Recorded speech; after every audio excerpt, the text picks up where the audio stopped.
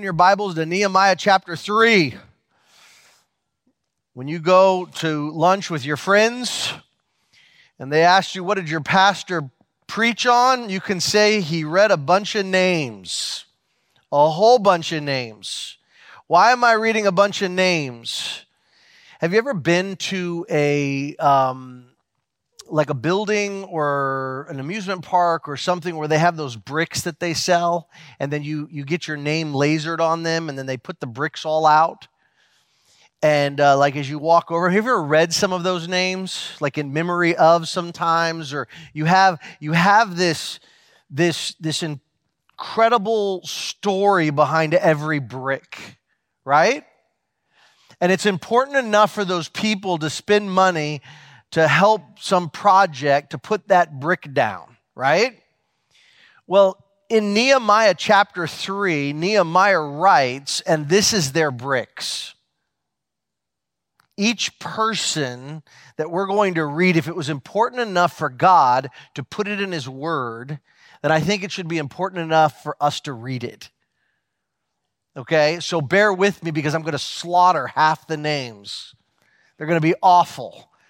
And just for the simple fact that you probably have never read this chapter word for word, you follow along with me as we read this.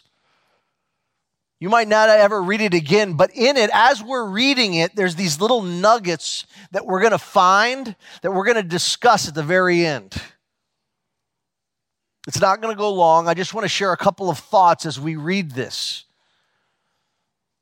But I think that this, as we look at the Word of God, I think that these are the names that we're going to meet in heaven, that sacrificed, that made a commitment to do something, to be a part of a vision, and then took action.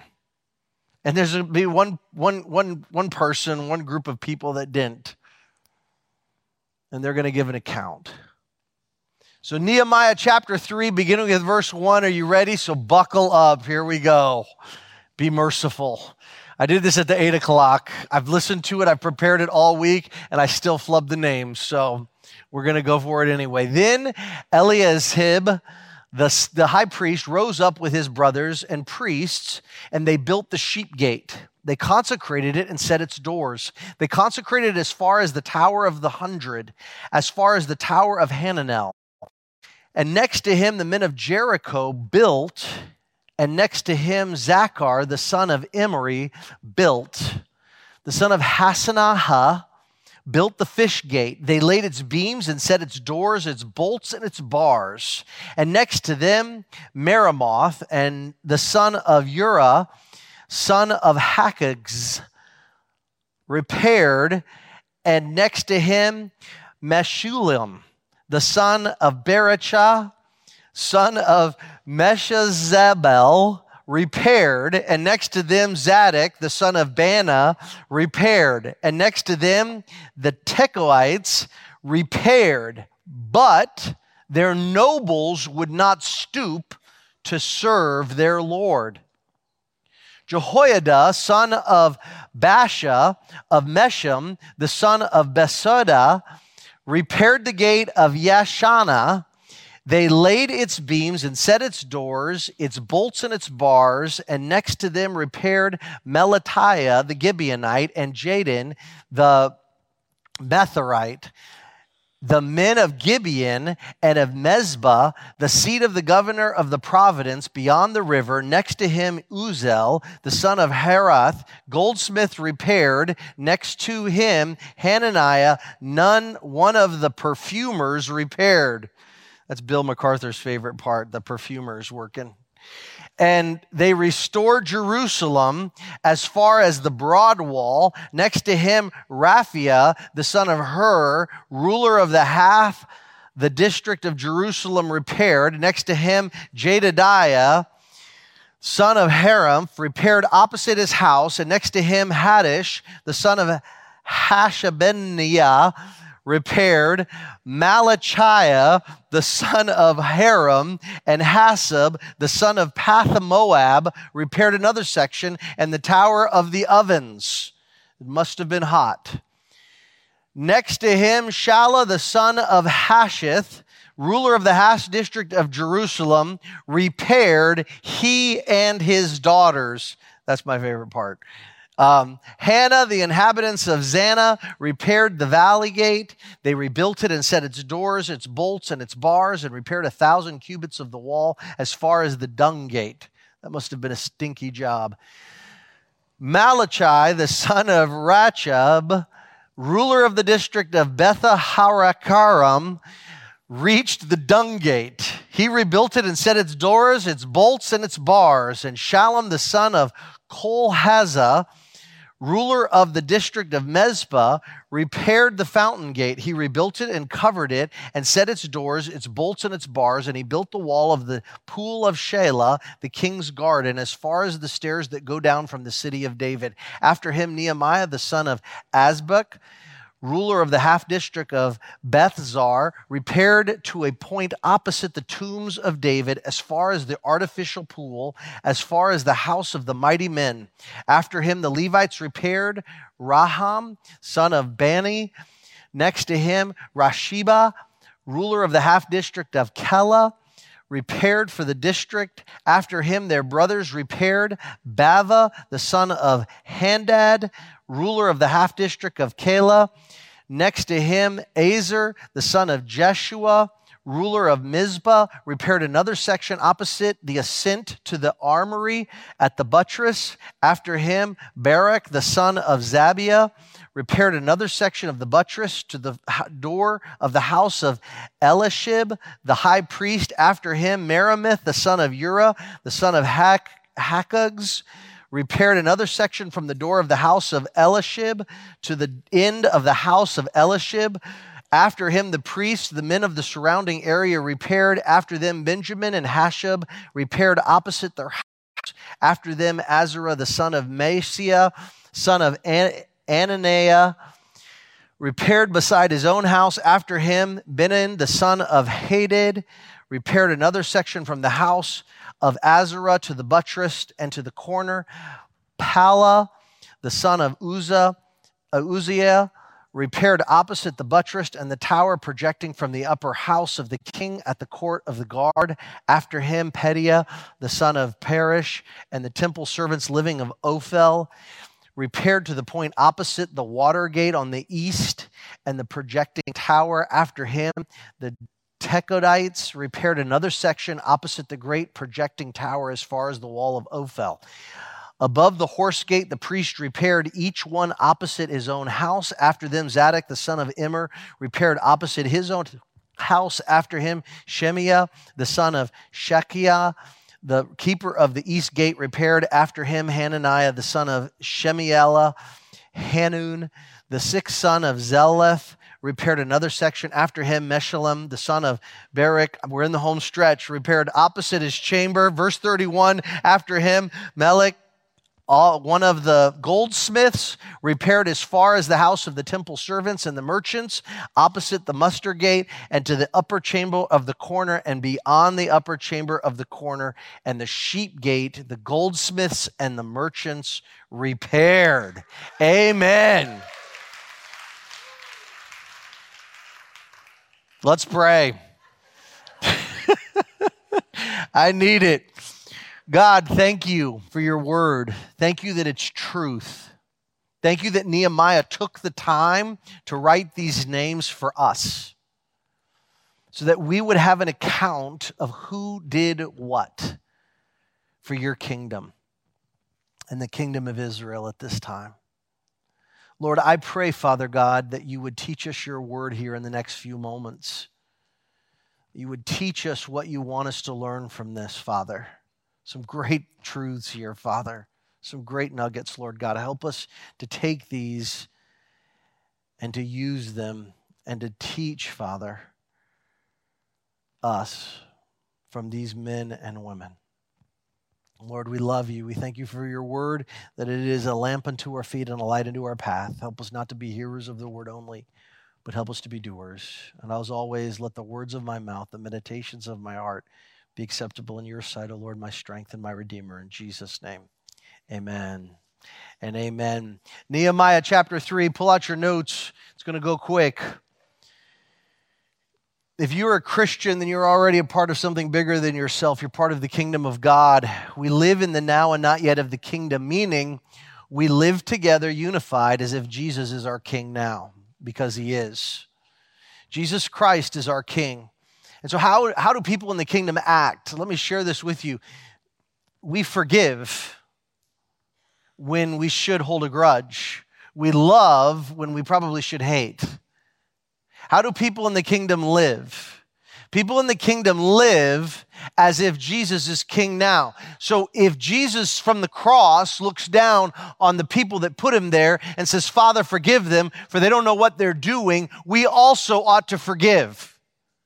Because Christ is our king and we love our king, and because we love our king, we want to be like our king, and he affects the way that we live. Does that make sense? So I love my wife, and my wife and I are dating, and my wife lets me borrow her car, and this is when we're dating, and I love this woman, and I want to marry this woman, and her tires are bald. And so I did the most romantic thing. I drove to Sam's Club, I got her 4 new tires, and I said, huh? She didn't care. She had no idea. No, she was appreciative. Why? Because the investment that I made in that moment had a far-reaching impact later on. It's the fact that I loved this woman and she had a need and I wanted to meet it. And we always put our money where our mouth is, what we love. You give to what you love. It won't take long for me to determine what you loved if I had a statement, a credit card statement or a debit card statement of everything that you spend your money on. We give to what we love. We spend money on what we love. We give our time, talent, and treasure to what we love. And it doesn't matter where we come from, you're a part of something bigger than yourself, and that's the kingdom of God. And so with that in mind, let's look at the kingdom of Israel and how God had given Nehemiah a vision to rebuild the wall for Israel and Jerusalem. And so if you're taking notes, there's 3 things that I want you to see that should call us to action. The first one is this: the people of Israel lived around the area but ignored the mess of the broken down wall. But God used Nehemiah to give them a unified vision or a common vision. They had one vision. Just as God has given our pastor a vision to see 10, 20, 30 campuses globally of people proclaiming the gospel of Jesus Christ long after we're gone. We have a residency program with residents that are right now in their early 20s that God has called to ministry, that we're in the process of developing for these future campuses. God has given us not just this generation, the next generation. We're praying that God gives us the next 20 generations if he doesn't come back. Jesus, come quickly because I want you to come back. But we have a common vision, and it's not just to raise money, it's to plant gospel outposts all over, to see the gospel of Jesus Christ going out. We're already in the process of doing that. All we're looking to do is accelerate some of this as best we can. Vision without action is nothing more than a dream. So that's the process. So Nehemiah had a common vision, but he had to call the people to action. And so what did he do? He called the families together and said, come on, let's do this. He called everybody together. And that's number 2. The people of Israel were very different builders. They were men, women, multi-generational, multiple neighborhoods represented. God used whatever they could do and whoever they were to accomplish the mission or the vision. This is where we get into the good stuff that I love. He had men from Jericho come up, from another city, to build these walls that they weren't even going to live in. I love verse 5 when it says the Tekoites repaired, but their nobles would not stoop to serve their Lord. They're going to give an account for that. I love that the goldsmith, Uzel, the son of Haran, in verse 8, goldsmiths repaired this wall. Next to him, Hananiah, one of the perfumers, repaired the wall. The goldsmith didn't go, you know what? I don't work with rock. I only work with gold. No, he said, this is my section. I'm on it. The perfumers, psh, psh, psh, psh, psh, psh, psh. I'm sure their section smelled really good. But they're like, this is our area. All right, we're going to build it. But my favorite is verse 12. Next to him, Shammah, the son of Halish, ruler of the half district of Jerusalem, repaired, he and his daughters. Come on. Can I hear it? Here's the thing. He's like, my daughters are just as good as your boys. Let me show you how. This is our section. All right, we'll do it. He and his daughters did it. I've got 2 daughters. They're super tough because they have a super tough mom. They would do it. They would probably be in competition with their brothers. But he didn't go, you know what, I don't have any sons, so give me a small section. I think they got the same section as everybody else. And they probably built it better. The section, so archaeological, they've undug some of the Nehemiah's wall. They found some of Nehemiah's wall. I bet it was the daughter's part. Still good. I bet that's the part. That's total speculation. It's not in the Bible. But the archaeologists found some of this, and I bet it's the part that the daughters did. They rebuilt 10 gates. 10 gates. I mean, they had to get the materials. See, all the gates were burned up. They had to reset its doors, its bolts, its bars. They had to repair the wall. I mean, I'm not talking just like a little wall, like a little brick wall. We're talking a thick, thick, thick wall. 10 gates. I was looking, when I'm looking at Scripture, where's the Christ imagery? There's so much Christ imagery in all of this, but the fact that these people rebuilt 10 gates, the sheep gate, the fish gate, the ancient gate, the valley gate, the dung gate. I'm sure it wasn't made of dung. That's question. Fountain gate, water gate, horse gate, east gate, inspection gate. But the IRS stood there. It's 10 gates. And when you're looking for Christ in the Old Testament, when you're reading the Old Testament, always look for the imagery of Christ, because Christ is all through the Old Testament. Okay? But I love John, and this is a quick one, and there's so much more, but John chapter 10, verse 9, Jesus said, I am the gate. And anyone that had to get into Jerusalem, they had to go through the gate, a gate. And Christ is saying, I'm the gate. The only way we're going to ever enjoy eternal, the New Jerusalem, is through the gate, through Christ, the gospel of Jesus Christ. And they took their time to rebuild those gates. And what's interesting is the sheep gate, they consecrated it. Why? Because this was the gate that everyone was going to go through to get to the temple to make their sacrifices. They had to go through the gate to sacrifice their sheep for their sins. And they consecrated it, beginning that the holiness of God wouldn't start when they made the sacrifice, but that they would be walking in holiness once they walked through the gate. That holiness begins not just when we have eternal life when we die, but it begins once we come into a relationship with Jesus Christ. Isn't that cool? Little pictures of Jesus throughout the entire Old Testament.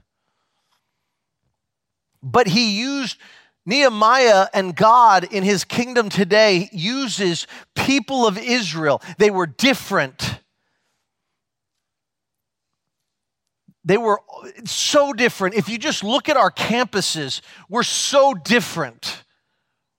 Coastal's so different. God likes the mosaic. He likes the different pieces. He likes the different variety, different multi-generational. He likes the young and the old and every kind of socioeconomic, every different culture. I could take you to different churches all over the world, and they're proclaiming Jesus is Lord all over the world. And it's so incredible because you're like, this is what heaven's going to be like. I'm excited. And Nehemiah used everyone from different neighborhoods, different cities. Nothing was beneath any of them, except the Toikoites or whatever, Tekoites. They wouldn't stoop to serve their Lord. God uses whatever they could do and whoever they were to accomplish the mission. Don't say, I have nothing to offer God. If you're saved, you have the Holy Spirit of God in you, and you're still alive, so you have value. And it's value for the kingdom because he has something for you to do still. So don't disqualify yourself. Oh, I did this in my past, or I had this. Look, everybody's got a past. Everybody, and you know what? It stinks.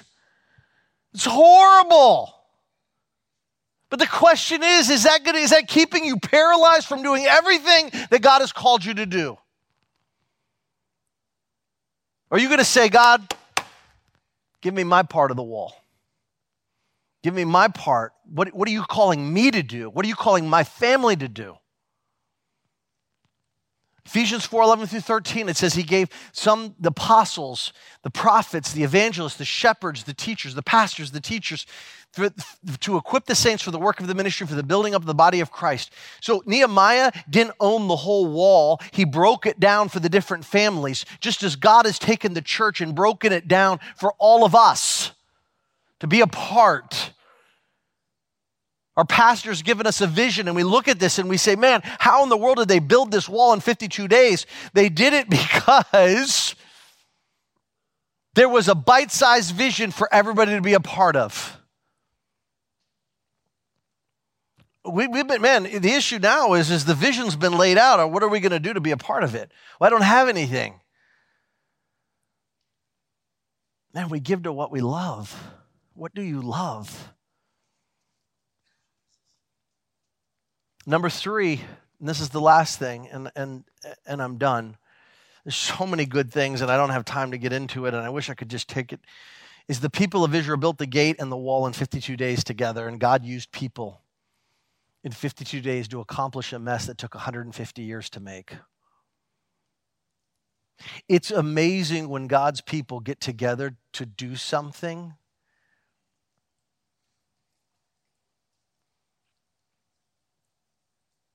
And the speed in which it happens. When God is in it, it happens.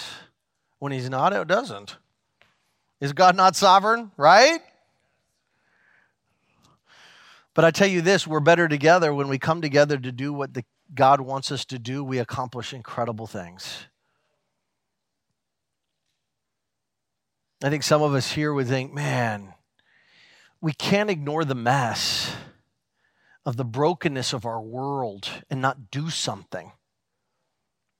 What are we going to do? We look at the education and everybody rails on the education. Well, let's help.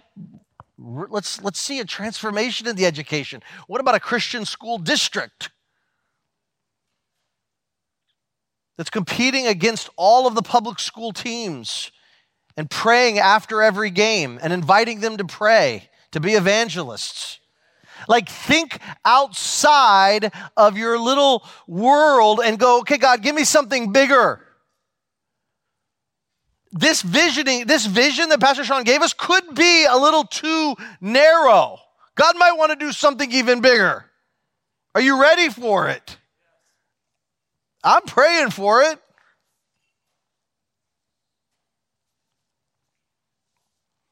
And it's not that I don't believe in public education, because I do. My daughter's in public education. Some of you serve here in public education. It's all of it.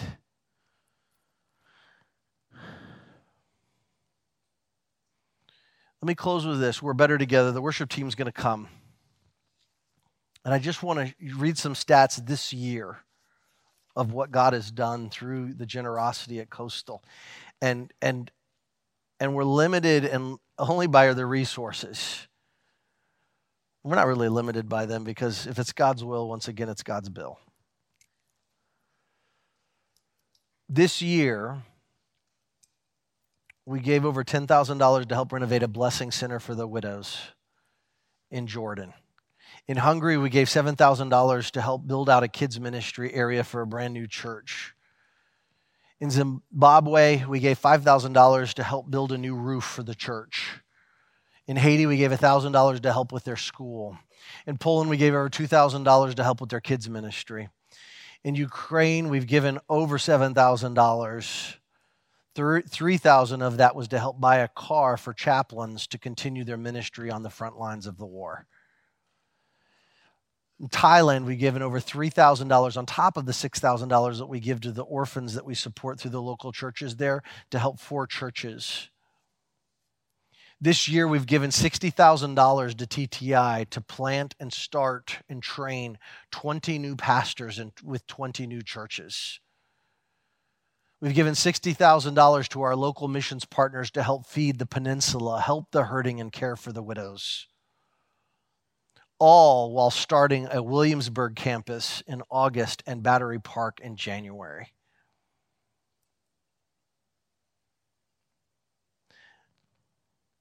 I'm excited. Some churches don't spend a lifetime and do that. We've done that in a year. The year's not even up. I'm excited for what God's going to do. And so my question to you and my challenge is if you need prayer, there'll be people up here that would love to pray with you. But here's the question. What part does God want you to play in it? What are you going to do? You're going to pray about it. My wife and I are praying about it. What are we going to do? Got to be a part. It's not about putting names on buildings because I could give a rip about that. It's about every tribe, tongue, and nation around the throne worshiping God and looking and recognizing that the investments that we made here on this earth have eternal consequences forever and ever and ever. I don't want to be at the end of my life like Oscar Schindler at the end of Schindler's List when he's saying, I could have sold this ring, I could have sold this car, I could have saved more lives. And not to say that we save anybody's life, but the fact is that God has given us resources to be able to go reach people. And the question is, what are we doing with those resources? I talked to a friend of mine, he was 49 years, this was years ago, and he said he was talking to his mentor, and he was 49 years old, and he was going to retire in a year. He had made more money than he could spend in his lifetime. And he says, I'm just going to retire and just enjoy the rest of my life. And this mentor looked at him and he said, no, you're not. And he was like, what? And he says, no, you have a gift at making money, and you're going to support every ministry and church that God's going to bring on your path for the next 20 years. And to date, he's given millions away. God has given him that gift to fund ministry. Now, here's the deal. That's not all of us. But some of us are thinking retirement, or some of us are thinking other things. God's not done with you. That's why you're still breathing. It's time for us to come together and say, God, whatever you want me to do, wherever you want me to go, whatever you want me to give, I'm in.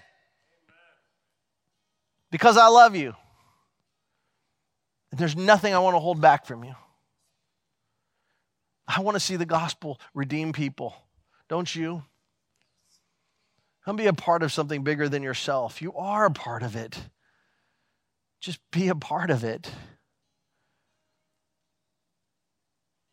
Let's pray. Father, I just thank you for every person here. I pray that you would change us.